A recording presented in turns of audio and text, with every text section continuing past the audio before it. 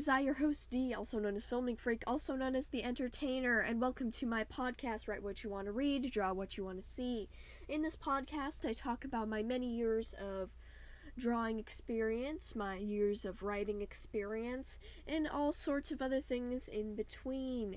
I am a huge Pride supporter, and I am an entrepreneur, as I am working on my own course for how to use Procreate, which is a digital art software program that I use frequently. In this podcast, I talk about tips, tricks, and all sorts of don't-dos in between, about art and about writing. Between each day, I alternate between writing and art, and some days I have special days where I talk about special things. So, on to the podcast for Season 2, and I will see you all in the episode. Hello, it is I, your precious piece of pasta, and you are my precious packing peanuts. And today we're going to be talking about art, because today is art, and I said so. So, today what we're going to be talking about is, well, we're going to be talking about the art process, the basics of the art process, however. We'll be going into more detail later on, but for now, we're just going to go through the basics. So, just to let you all know that it's raining here. We're currently stationed in Virginia, so I'm very sorry. It's gonna be rainy this week, so just to let you guys know, if you hear rain, that's just the weather. It's just how it is. So anyways, let's get into this. So, the art process. One of the most important things to know before you get started. So, the first thing is to come up with an idea. And coming up with an idea can be super easy for some of us, or it could be pretty hard. Now, ideas, you know, it could be of an original character, it could be of a nice mountain range, if you do landscapes, it could be of anything. But sometimes I do know that it's hard to get inspiration for ideas. So what you could do is you could go and you could get onto some place and online and just, you know, type in something that you're interested in. For example, let's say that you're really into Marvel like me. Well, you could look up some Marvel art and get some inspiration, but be sure to set yourself an alarm or timer. That way you don't spend so much time in social media that you end up in this little rabbit hole. Because I do know it's super easy to get down into this rabbit hole, especially if you end up finding a comic or a fanfic or something like that and end up falling further into the chaos that is the fandom. No! You don't want to get lost in that rabbit hole when you really gotta get something done today. So, go ahead and just do your thing, look around, get some inspiration. I often type in, like, one of my favorite characters from the Marvel Cinematic Universe currently is Agent Phil Coulson. You probably haven't heard of him, but he has a TV show called Agents of S.H.I.E.L.D., so what I do is I just go Agent Coulson cute comic or something like that, cute art, you know, something like that.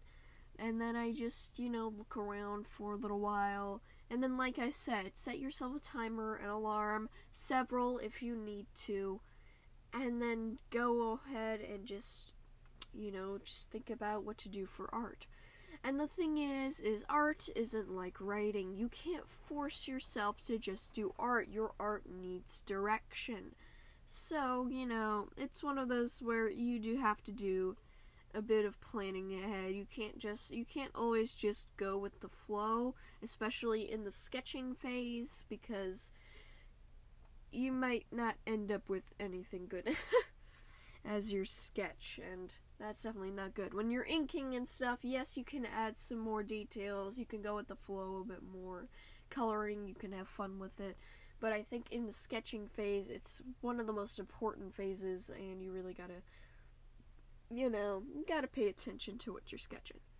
So now that we've got our idea, the next thing we gotta do is we either have to study, or we can go on to straight to sketching.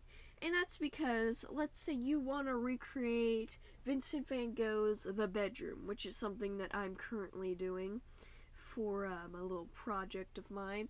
Well, one of the things you'll have to do is you'll have to come up with the idea of, doing the recreation, and then you have to go and you have to study up on it. What I'm doing is I'm doing version 2, and you see there is a brush on the table, but in version 2, if you look at it in a certain way, it kind of looks like a carton of eggs. And I originally thought it was a carton of eggs. So it made me do it like it was a carton of eggs, Oh yeah, these are the round eggs, because, maybe eggs were a bit yellower back then, I don't know, or browner, or whatever it looks like. So what I did is I drew it as if it was a carton of eggs. And the thing is that when you're sketching over something, or when you're doing an idea in general, if you don't know what the thing looks like, it's going to be very hard to draw it, because, yeah, and it's going to be even harder if you don't even know what it is. So it's very important to figure that out real quick. See, figure out what the heck you're drawing before you start drawing it, you know what I'm saying? So the next phase after all of this is what I like to call, well, it's not really a trifecta, it's just the main art process. The first two things are things that aren't normally mentioned. We mainly focus on sketching, inking, coloring, highlights and shadows, and then the sometimes added extra step of After Effects. So, sketching. Sketching is sketching. You sketch out your idea in full detail, get all the stuff down. In the sketching phase, it's really easy to change things because all it is a sketch. Whether or not you're doing it on paper, with paper or pencil, or if you're doing digitally, you're definitely gonna want to have your sketch down first before you get into inking. It's the simplest to, maneuver, rearrange things. Even if it's digitally and you're like, oh, I can rearrange everything, sometimes it's always good to just have your sketch already ready to go and everything, in case if your software makes it to where when you move things around it gets a little fuzzy, like what Procreate does. So the next thing is inking. Once you've finalized your sketches, the next thing you want to do is you want to ink them all in. Now, in my mind, there are two different types of inking. There's black line inking, which, if you think about it, that's what you use for many cartoons, you see that nice familiar black outline around all of the characters and a lot of pretty much everything else. In some cartoons, I do know they have more realistic backgrounds and everything, but the general thing is that, the black outline is there. And then there's the other type of inking, which is what I like to call colorized inking, or at least what I'm going to call it now. Colorized inking is where the color matches, or is very close to matching, what will actually be colored on the inside. Now you're going to want to do a bit more, looking into the future, you're going to want to already know what colors you want to use and everything for this in order to get this type of outlining done. But if you have a tool like Procreate, which allows you to do a thing called Alpha Lock, which only allows you to draw on things that are already on the layer, for example, lines. If you try to draw anywhere else, except for on those lines, it's not going to show up. So if you have something like that where you can easily recolor lines and such, then I guess this doesn't really, you don't really have to look into the future too much, but it's just, it's just an idea, or not really an idea, it's just something to watch out for. And then next up, we have coloring. Coloring is the best part. Now that you've gotten all your inking done, your whatever you're drawing is basically a coloring book. You color it in however you'd like to, add any sort of shading, anything like that, make it yours, if you want a gradient, you can add a gradient, blend things together, everything like that. Coloring is a pretty free thing.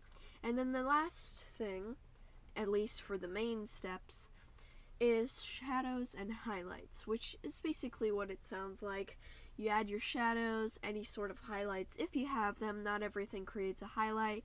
Remember to map out where your light is coming from, if it's coming from multiple sources, if it's different colors, for example blue or green will obviously give blue or green tints to whatever the light lands on, because if you look at it in real life, that's what happens.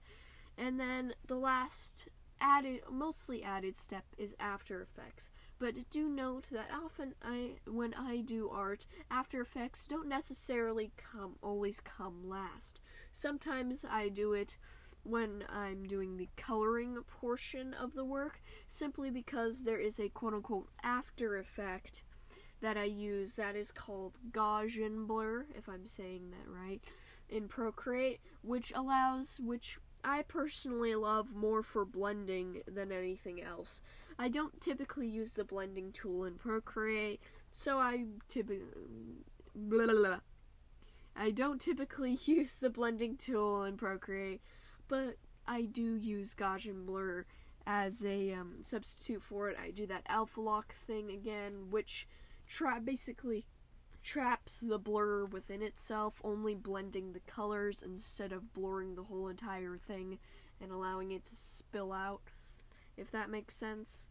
And so yeah, those are the main steps and everything. Sorry I kind of had a rush there. I just felt that the idea portion and the studying portion are basically the main things that I'm going to be talking about.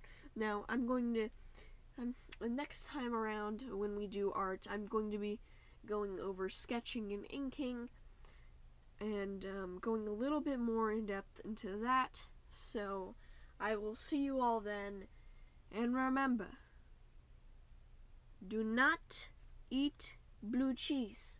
It is disgusting. Alright. Goodbye.